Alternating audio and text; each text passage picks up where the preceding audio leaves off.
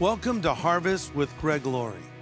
This TV show is all about helping you get to know God better because God loves you and God has a plan for you.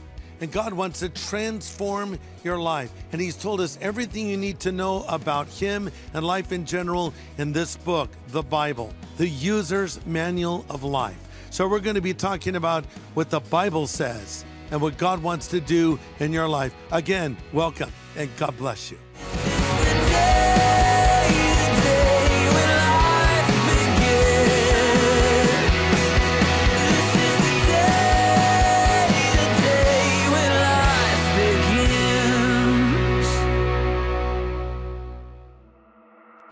Mountains high, valleys low, these are the things that make us grow. But all I wanna know is if you can hear me.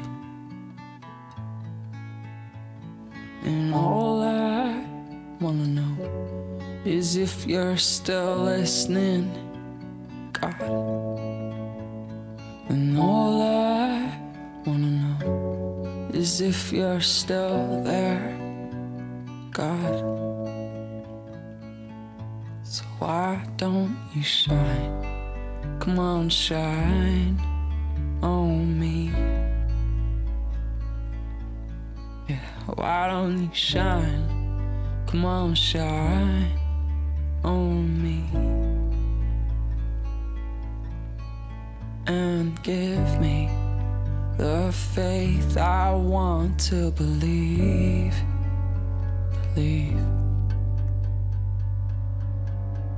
Seasons change, well I change too.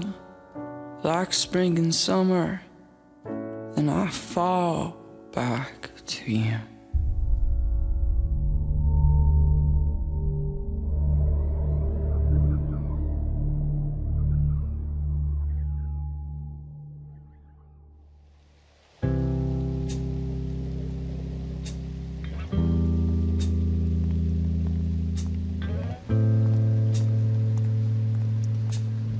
So what do you do when you hear the worst news imaginable? When the bottom drops out, that phone call, that worst case scenario, where do you find hope at a time like that? It's been said that man can live 40 days without food, about 3 days without water, about 8 minutes without air, but not 1 second without hope. Where do you find hope when you are in the middle of a storm?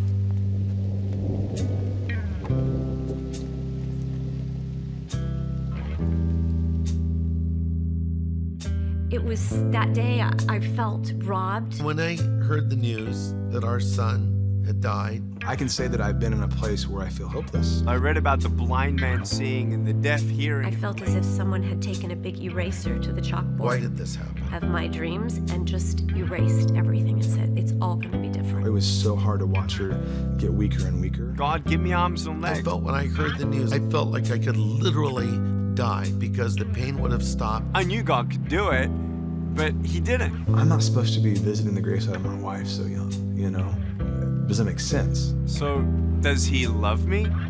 Does He hear me? And when I was searching for Him, He didn't answer me. So I felt alone.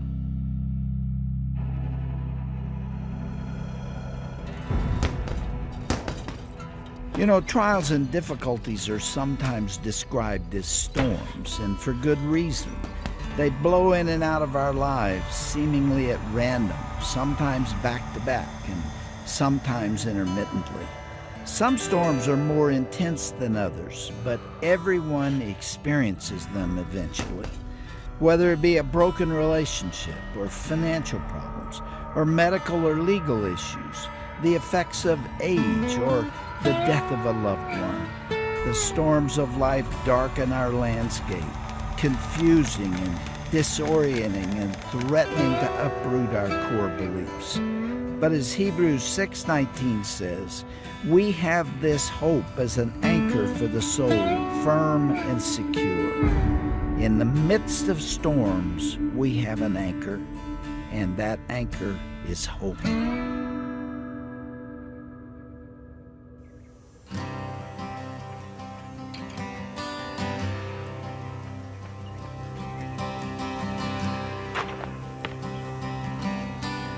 Young boys dream of finding their purpose in life. What will set them apart from the rest of the pack? You know, the really important stuff, like how many free throws can I make in a row? How's my crossover step? Could I really be the three-point king someday? Jeremy Camp was no different than any other young Hoosier bound for glory. Everybody dies, but not everybody lives.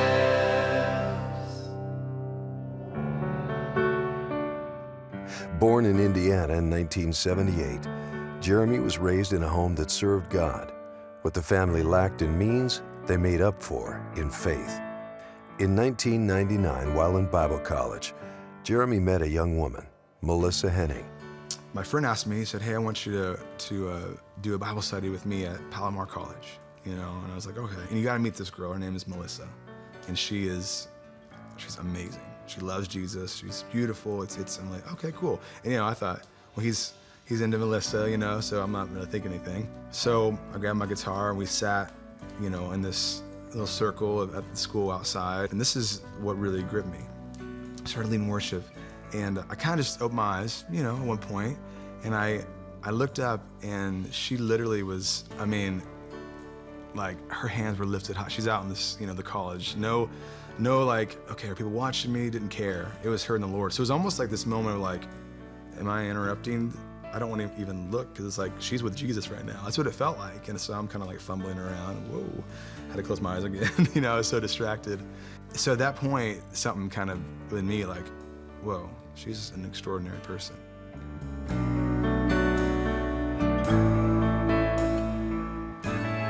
Jeremy overcame his feelings of vulnerability and proceeded with caution. It was just a matter of time before they began dating. However, their relationship was filled with conflict, turmoil, and strain. He put those 3 words in his back pocket, yet in hope of using them again someday. Well, we broke up eventually. I was devastated. I was like, my whole life has just now been transformed, and I thought this was my wife, and now it's over. They say distance makes the heart grow fonder. Jeremy submerged himself in his music to distance his feelings. After several weeks of no communication, one day the news reached him that Melissa was in the hospital, where she'd been diagnosed with cancer. You know, so I went to see her. You know, I wanted to see how she was doing. So I drove down. I was an hour and a half away. I just drove straight down. And I walked in. I looked at her, and she was just smiling.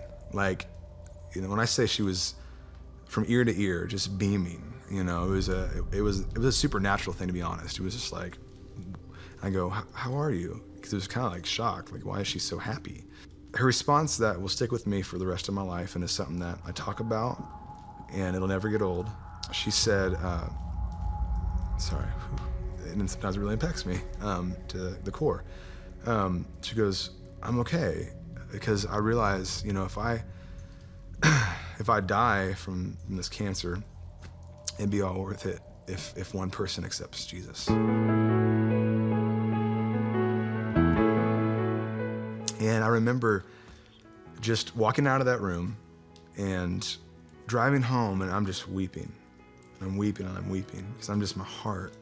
And I said something randomly as I'm crying, you know, I'm weeping, and I said, you know, Lord, I was like, if she tells me she loves me, I'll marry her. Like, where did that come from? You know what I mean? Type of, and I was kind of like, okay, you know, but I just was like, these emotions, what? And I think that the thought of that was I already said that I loved her a long time ago. So if there's a reciprocation, I guess, of that back, then all right, I'm in, you know. A few weeks later, she's out of the hospital. I get a phone call, and she's like, can I see you? So she was at home, and she was going through chemotherapy, so she was in bed and just, you know, really weak from the chemo, and that was just tough anyway. And I walk in, she goes, I want to let you know that I've been praying for you. I've been writing in my journal and writing these prayers for you, and these prayers for your wife. She goes, I don't know why, but I always cared about you. But she goes, I want you to know that I love you. And I just do. And I realize as I'm writing these prayers, I'm praying, you know, for us. Those 3 words Jeremy had tucked away were the very words to bring sunshine at the brink of the storm that was soon to emerge. We got engaged She was going through chemotherapy, and she's losing her hair. You know, as a woman and losing your hair, she's wearing little bandanas and hats and stuff.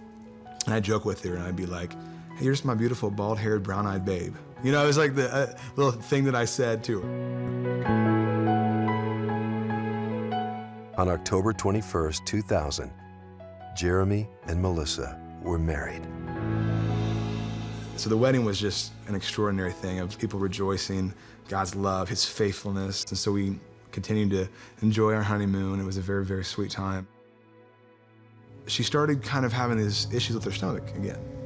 And she was like, hey, you know, I don't know what this is. I feel like something's in my stomach's not right. I remember the thing was just like, hey, let's just enjoy ourselves right now, kind of suppressing, you know, any thoughts of anything. Because I started having that fear again, like what's happening? Immediately upon their return to the mainland, Melissa went to the doctors. After several tests, the doctors confirmed their worst fears. The cancer's all over. It's not just on the glob like it used to be. It's all over. I said, okay, well, what do we need to do? What's the next step? And doctor, he just goes, there's nothing else we can do. And I said, well, what do you mean? He goes, she has weeks to months to live.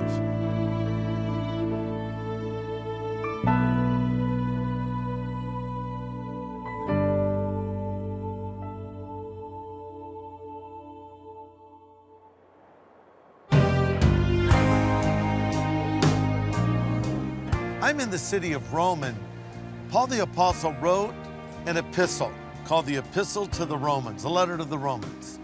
And one of the most well-known statements from that book is Romans 8:28, where Paul says, we know that all things work together for good to those that love God and are the called according to his purpose. Now, this is a verse that is often quoted to anyone who's going through any kind of hardship, and it is a beautiful verse.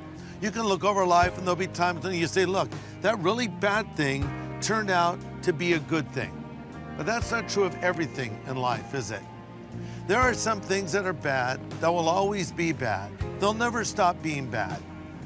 So I don't think we always have to try to find a neat, tidy explanation for everything that happens, because the Bible teaches that life on earth is not all there is another life. We'll enter into eternity. And many of those questions will be answered. But it is true that God causes all things to work together for good. It doesn't say he makes bad things good things. It says that despite the bad things, God can bring good. Whatever you're going through, good can come out of it. You say, what kind of good? How about this? That you'll become more like Jesus. One thing people often forget is after Romans 8:28 is Romans 8:29. Paul says, we know all things work together for good of those that love God and are the called according to his purpose. Then he goes on to say, for whom he did foreknow, he also did predestine to be conformed into the image of his own dear son. See, God's end game for you is not just to make you happy, it's to make you holy. It's to not make you comfortable, it's to make you like Jesus. He wants to conform you into his image. That's the bigger picture.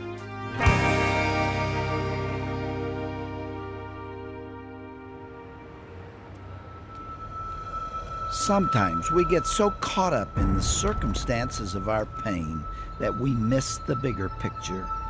When we're in the midst of it, it's hard to remember that God works through our pain. That's demonstrated most powerfully in the life of Jesus, isn't it? If God could have accomplished his greatest work without causing pain to his Son, I'm certain that he would have. But that's also true in our own lives. Does that mean that we skip through our trials with smiles on our faces and say glibly, pain is good? No, but when we realize that pain is necessary, that it serves a purpose, and that our discomfort is used by God, nothing goes to waste. It sparks a sense of hope within us. It assures us that ultimately there will be a good end to a bad story.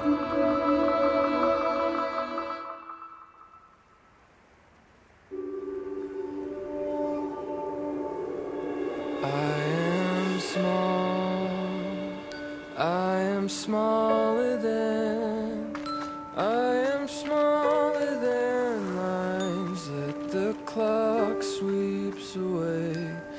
you take all of them, take my seconds and you turn them into a day. I am the light of my Father's eyes. The miracle of life, a child being born. The love that begins to consume you. In 1982, Boris and Dushka Vujicic were expecting their first child.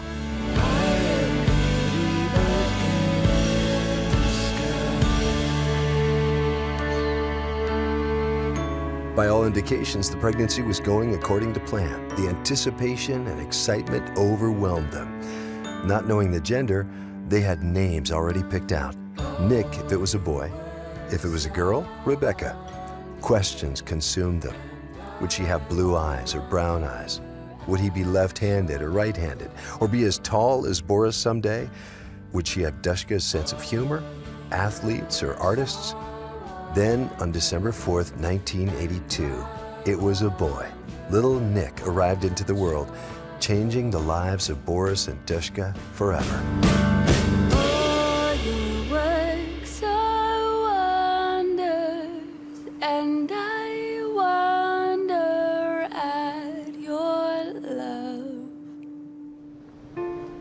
I was born in Melbourne, Australia, and my parents were expecting their firstborn bouncing baby. When I was born, it was a great shock, a tragedy. The church mourned as if someone had died. I was born without arms and legs. Boris and Dushka's questions quickly changed. They now asked God questions, such as, how could you allow this to happen? Why were there no prenatal signs? How can we raise a child with this disability? What kind of value of life would he even have? They began to grieve for several months, asking the same question over and over again. But for Nick, as a small baby, he adapted the only way he could. For me, I was just like any other baby and rolling around and playing with my toys with my foot and just getting involved as much as possible, chewing on things, you know, at times. And I had a pacifier, and just like anybody else, I just love life. Adapting at home was one thing. However, life for the three of them could not be lived this way. Keeping him sheltered was not the solution.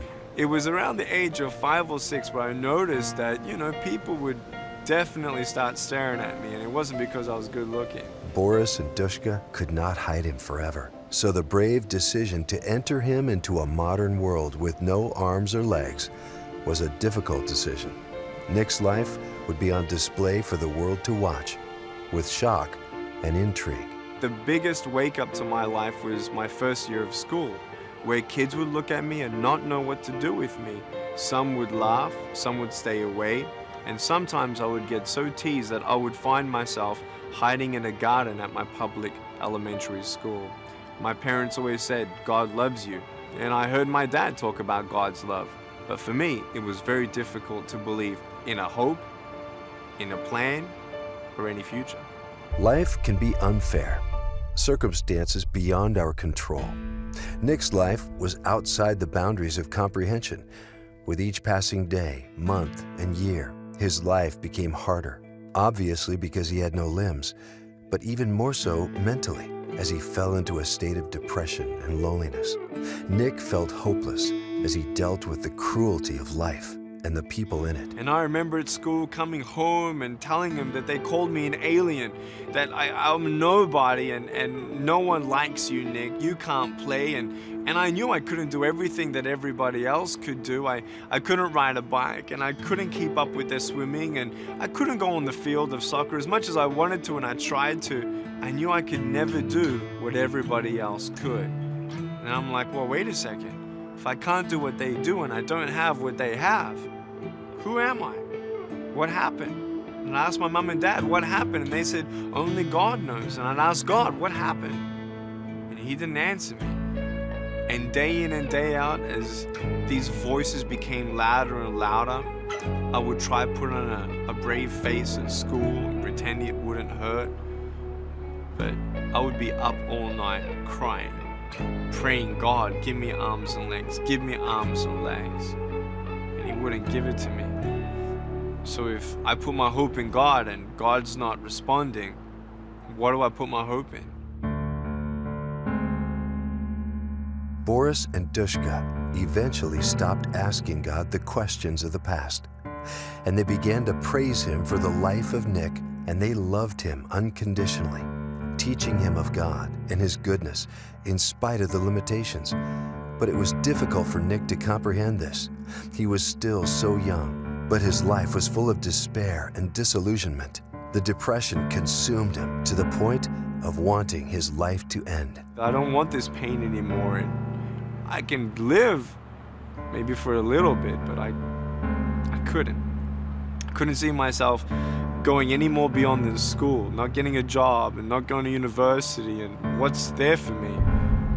So I might as well end it now. I'm a burden to everyone now. So I decided to ask my dad to fill up the bathtub with some water, and I said, I just want to relax. And I knew what that water represented. It was the end of my pain. It was the end of hell for me. I just wanted out. So I got in the bathtub and I asked Dad to shut the door. I was trying to psych myself up. Come on, you can do this. You have to do this. Come on, Nick. You can't just play around like this. This is it. You got to do it. I turned over, and to my amazement, I had a visual in my head of seeing my mom and my dad crying at my grave and wishing they could have done something more. And that was enough for me to stop. I realized my parents didn't deserve that. They didn't deserve that lifetime of pain.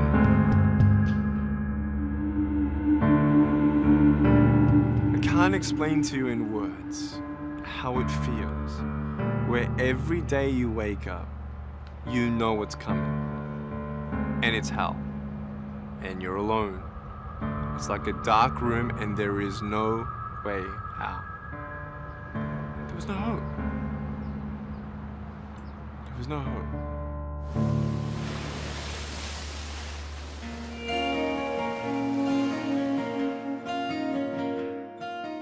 Listen to this. The Bible tells us that Jesus wept, but he wept also at the tomb of Lazarus. As he saw the people mourning, he saw them crying. We simply read those two words, Jesus wept. Why did he weep? Well, I think one reason he wept was he saw the horrific pain that death brought into the world. Even though Jesus knew in a moment he was going to raise Lazarus again from the dead, he also knew that it was a tragic thing that man had to die. This was never part of God's original plan. God wanted us to live forever, never aging, never sick. So he wept with those that wept. But maybe Jesus wept because he knew poor Lazarus was going to have to leave heaven and come back to earth. But listen, I want you to know when you're going through hardship, Jesus weeps with you. Jesus knows what you're going through. He's walked in your shoes. He's breathed your air. He's lived your life, and he died your death, and he rose again to bring us hope. But as you go through anguish and pain, cry out to God and know that he, in effect, cries with you.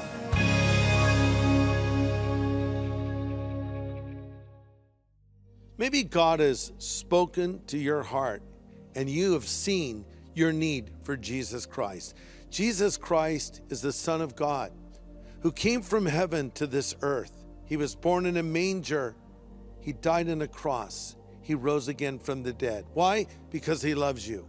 And he wants a relationship with you. Listen, I'm not talking about religion. I don't want to be a religious person. I don't think you want to be one either. I'm talking about relationship with God. Jesus, who died and rose again, stands at the door of your life and he knocks and he says, if you'll hear his voice and open the door, he will come in. Question, have you asked Jesus Christ to come and live inside of you? You might say, well, I think so, I'm not sure.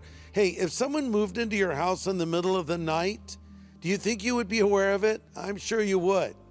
And in the same way, if Christ has come to live inside of you, you will know. And if you don't know, maybe he has not come in yet. He's just a prayer away. All you need to do is say, Jesus, I want this relationship with you. I want you to forgive me of my sin. I want to go to heaven when I die. Would you like to do that? Would you like Christ to come into your life? If so, why don't you just pray this simple prayer with me? You can pray it out loud, or you can pray it in the quietness of your heart. But this is a prayer where you're asking Jesus Christ to be your Savior and Lord. Pray this with me now. Lord Jesus, I know that I'm a sinner, but I know that you're the Savior who died on the cross for my sin and rose again from the dead. Now come into my life. I choose to follow you from this moment forward. Thank you for hearing this prayer and answering this prayer in Jesus' name. Amen. Did you just pray that prayer with me? If so, I want you to know in the authority of Scripture that Christ himself has come to live inside of you. And I would love to send to you at no charge something called the New Believer's Bible. It's a very friendly translation of the New Testament. You'll find very understandable, and it's filled with hundreds of notes that I wrote that will encourage you in this commitment you've just made to follow Jesus. Let me send that to you at no charge. And let me be the first to say to you, congratulations and welcome to the family of God.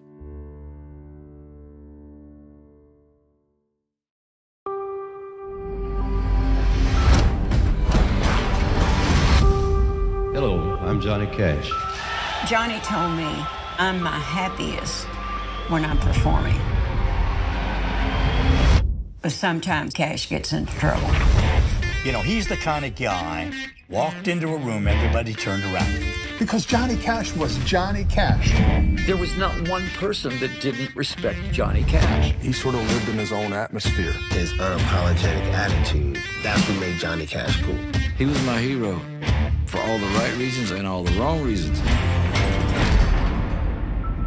He surely had to think back and say, was it all worth it?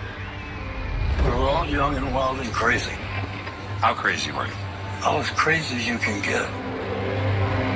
He was darkness and light, living in the same body, and one fought against the other. He wanted to be the biggest thing in the world, and he became the biggest thing in the world. And then he stepped back, and he said, that's not all there is. There's no lonelier place on earth for a man to be than separated from God. He faced himself, he faced his temptations, he faced his worldliness, and came out wanting to be right with God. It's a biblical precedent that God uses complicated people.